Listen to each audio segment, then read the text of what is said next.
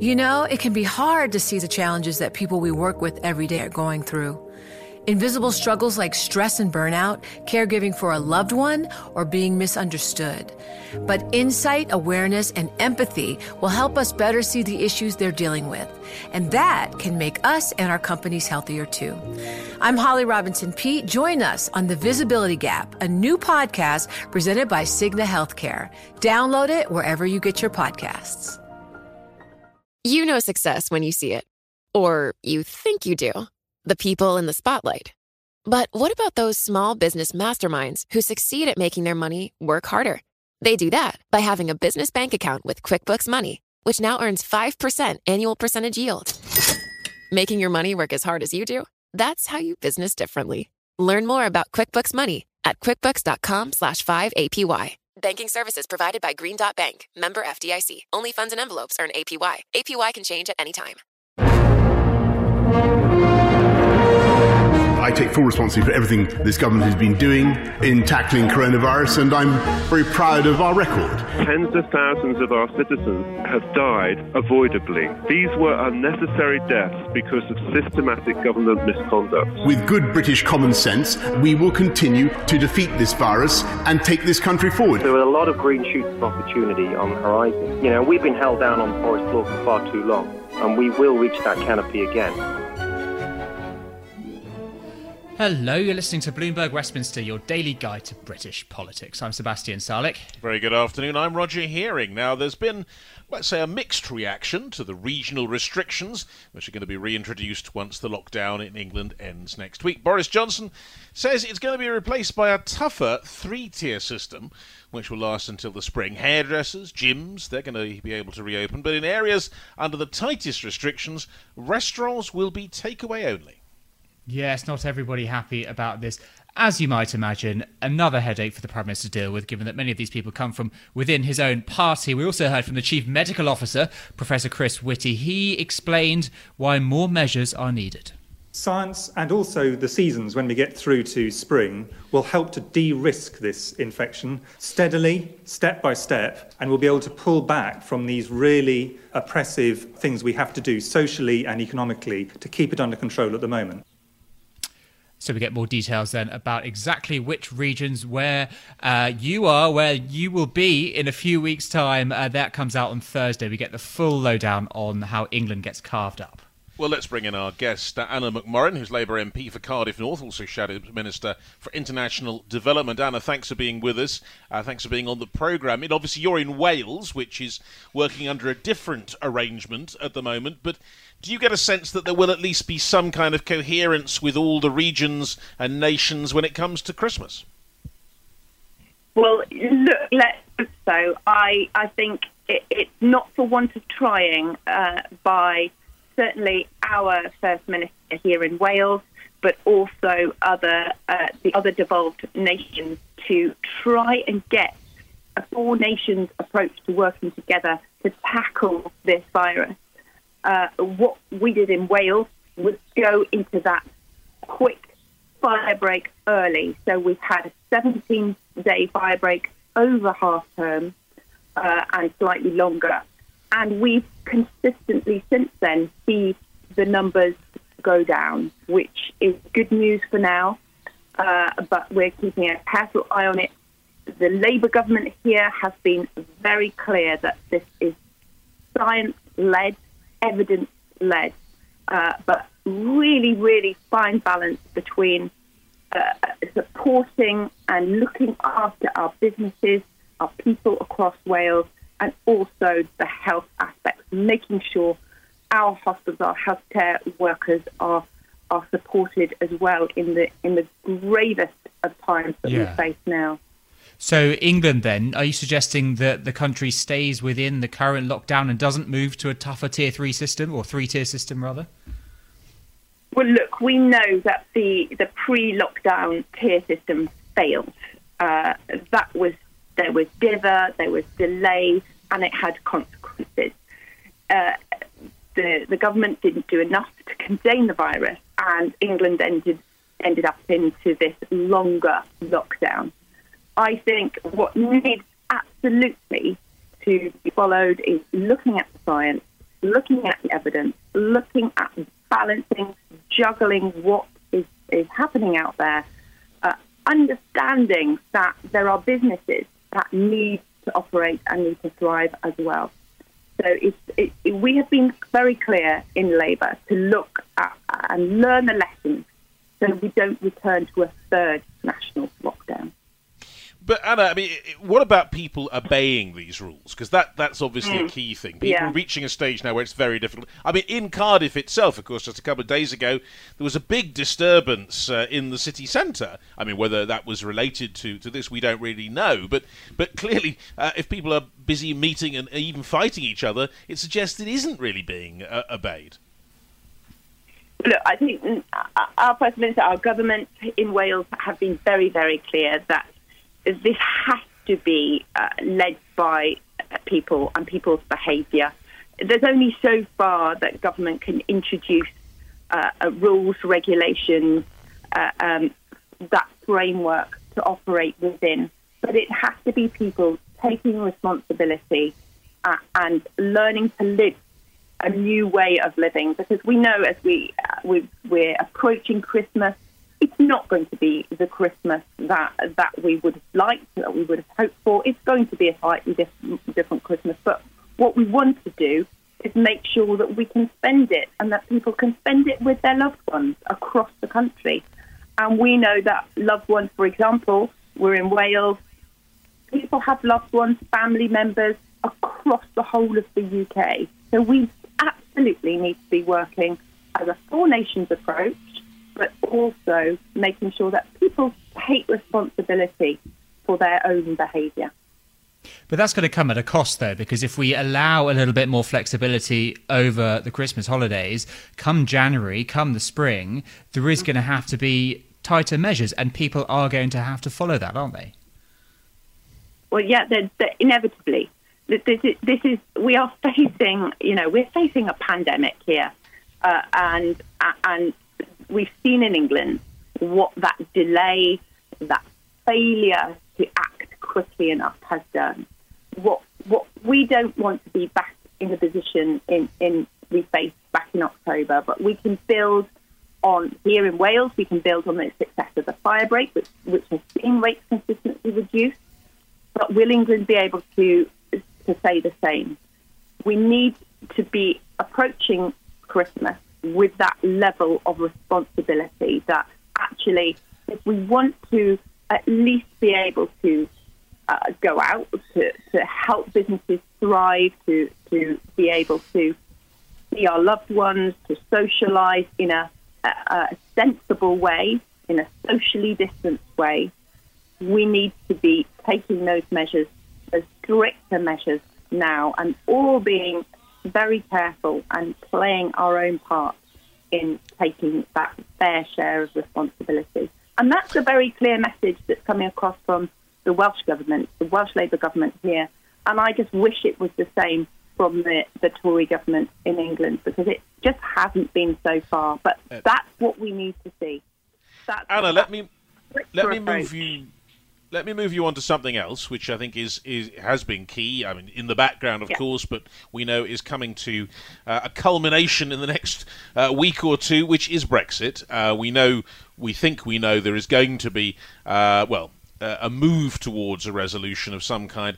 The deal seems more likely, just from what we're hearing. If a deal is on the table, perhaps in the next week or so, should Labour vote for it? I mean, Labour List is saying that your party is now leaning towards actually backing whatever deal comes out. Look, we're not even at that point yet, because we haven't seen what deal is on the table. But do you know what? I speak to businesses across my constituency and people up and down the country. And what is very clear is that we must absolutely avoid no deal. That is very clear, that if we reach that cliff edge at the end of this year, that Brexit, no deal with combined and compounded by this pandemic, will plunge us even more into the depths. And that is not somewhere we need to see. The government, the UK government, has been absolutely derelict in their duty towards getting that proper deal, getting that deal that would need to be moving forward so that we avoid that cliff edge Brexit, which is what we don't want. I have been very clear that, in Cardiff, which overwhelmingly voted Remain all those years ago, we're at a different place now because we want to avoid that no deal. And I've got to ask you about your international development brief as well. Seeing reports that the government planning to pass laws to cut the overseas aid budget, possibly temporarily, possibly permanent. Isn't at least a temporary cut warranted given the state the UK is in? Isn't now a time to be focusing, at least temporarily, on our own needs? Look, retreating from the world stage now at a time when the scale of need across the world couldn't be greater is absolutely shameful. It's an absolute dereliction of values and of leadership. So cutting this aid budget would recklessly undermine the UK's moral authority, its place on an international stage at a time when we need to be strengthening our hand. We are an interconnected world, and what COVID and this pandemic has shown us is how interconnected we are. We are all vulnerable to global risks. The challenges. And UK aid is our first response to that, to conflict, the health crisis, and, of course, to the climate emergency. But Anna, one of the key things in all this is bringing people along with you. I mean, that was the lesson, perhaps, for Labour from the last election. YouGov thinks this area you're talking about is the sector most people think the government spends too much on. It would be actually quite popular to reduce the overseas aid budget. You've got to bring the people with you. Of course you have, but this would be a dereliction from the Tory government. Aid saves lives, it builds resilience, and importantly, it helps absorb future shock and protects people overseas, but it also helps protect us here at home. Retreating is counterproductive. So are we really in a position where we're unable to provide for the very poorest, which protects us at home too? I think it not only is it breaking promises to the electorate and to the world's most vulnerable, it's also breaking the law. It's a shameful dereliction of leadership and values from this Tory government. You know success when you see it. Or you think you do. The people in the spotlight. Athletes, actors, artists. But what about the people behind the scenes? You know, the ones who make it all happen. The lighting engineers, the sideline photographers, the caterers. They're small business masterminds. And if there's one thing they have in common, it's making their money work harder. That's why they have a business bank account with QuickBooks Money, where they are now earning a generous 5% annual percentage yield. Yes, 5% APY. Making your money work as hard as you do? That's how you business differently. Learn more about QuickBooks Money at quickbooks.com/5APY. Banking services provided by Green Dot Bank, member FDIC. Only funds and envelopes earn APY. APY can change at any time.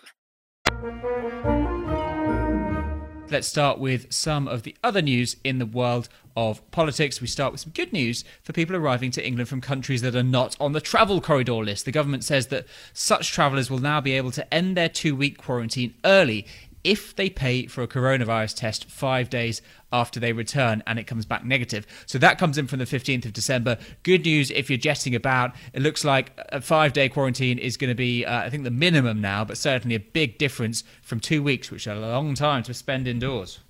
Yeah, not such good news today if you work for Huawei, I suppose, because the government is said to be considering a ban on 5G equipment from the Chinese company as soon as next year.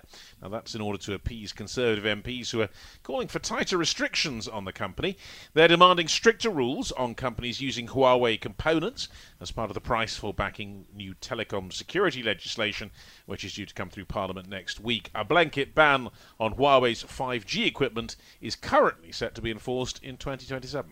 Yes, everyone's in a research group, aren't they? And the China research group is one of them. So no doubt they will be keeping a very keen eye on this and central to the backroom machinations going on there that you were alluding to. And then we have rumours around a reshuffle. The Times speculating that could be coming soon. It tips Priti Patel to be demoted to party chairman for obvious reasons and claims that Michael Gove is being lined up for Home Secretary. Dominic Raab could move to the Cabinet Office to take Gove's position, and then that would open up the Foreign Secretary position for Sajid Javid to take over. And we could see Jeremy Hunt as well come back to Cabinet. I hope you kept up there. Of course, this is all speculation. We never quite know until we know, but it's always very exciting, isn't it? Well, it is. Whether Michael Gove would want the Home Office is an interesting question, but it follows a suggestion that Priti Patel will be demoted not because of the bullying allegations, but because, they didn't think she was actually doing a terribly good job at the Home Office. That was all over the Sunday papers. Meanwhile, Hogmanay is in crisis. Scotland not likely to see an easing of restrictions over New Year, despite the planned slight and careful relaxation of the rules over Christmas.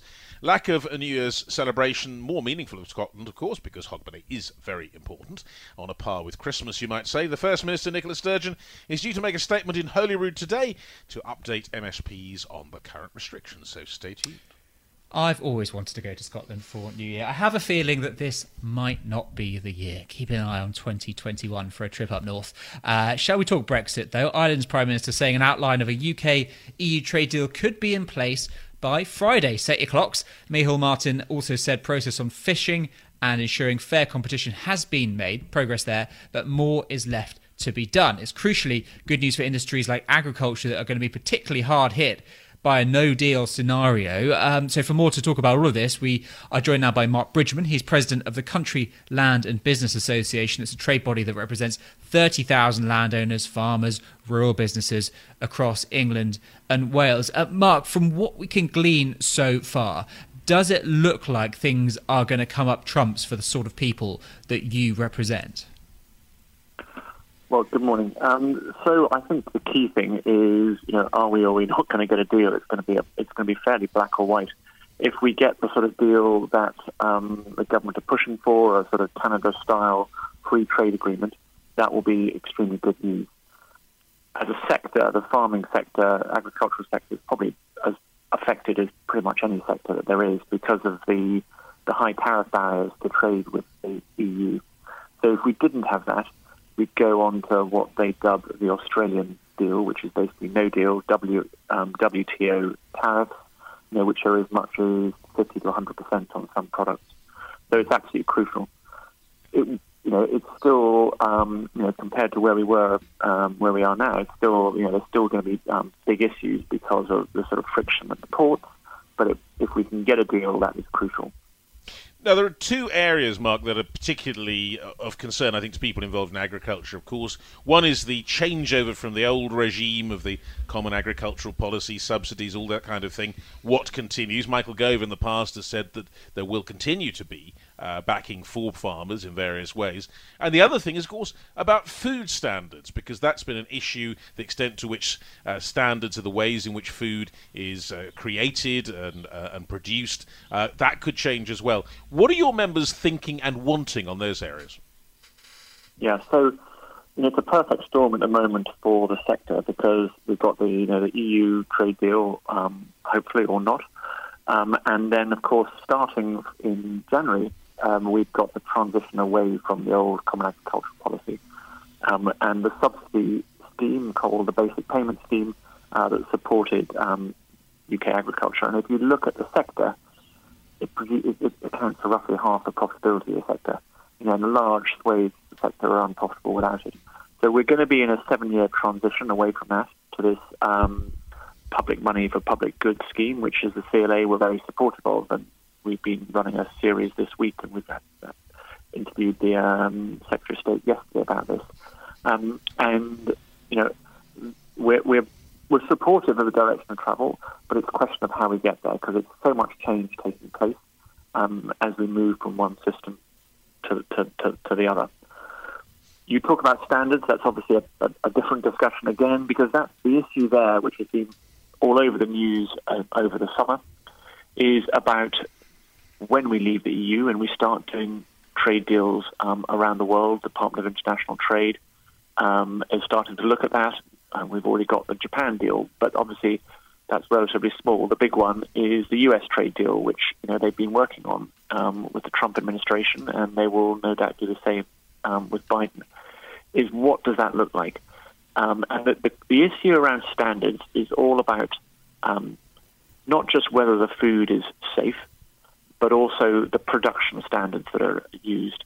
So if in this country we have very high production standards, that might be to do with animal welfare, it might be to do with the environment, then should we be allowing food in that's produced in a very different way, much lower standards, things that we wouldn't be either allowed to do or accept in this country? Yeah. Mark, I want to bring you back to your first point around the transition away from the basic payment scheme. You have warned in the past that this is quite a risky endeavour. Just give us a sense of how much is at stake here if this transition is mismanaged. Well, I think it's really, the government has got a huge number of things that it wants to achieve that the farming sector are part of, whether it's the 25-year environment plan and the recovery and biodiversity, whether it's climate change and all the roles that land managers and farmers will place. But there's a sort of a cliche term that you can't be green if you're not in the black. So if farmers are struggling, going out of business, then they won't be able to do all of these things that the government want them to do, whether it's tree planting, whether it's biodiversity recovery. And if we look at the sector, about 3/4 of farms in this country, if you looked at their pure farming business, are not making money. And yes, they make money on they have get environmental payments, do environmental things, and they'll have diversification businesses. But the sector is intrinsically not very profitable. So it's going to take time to make this adjustment.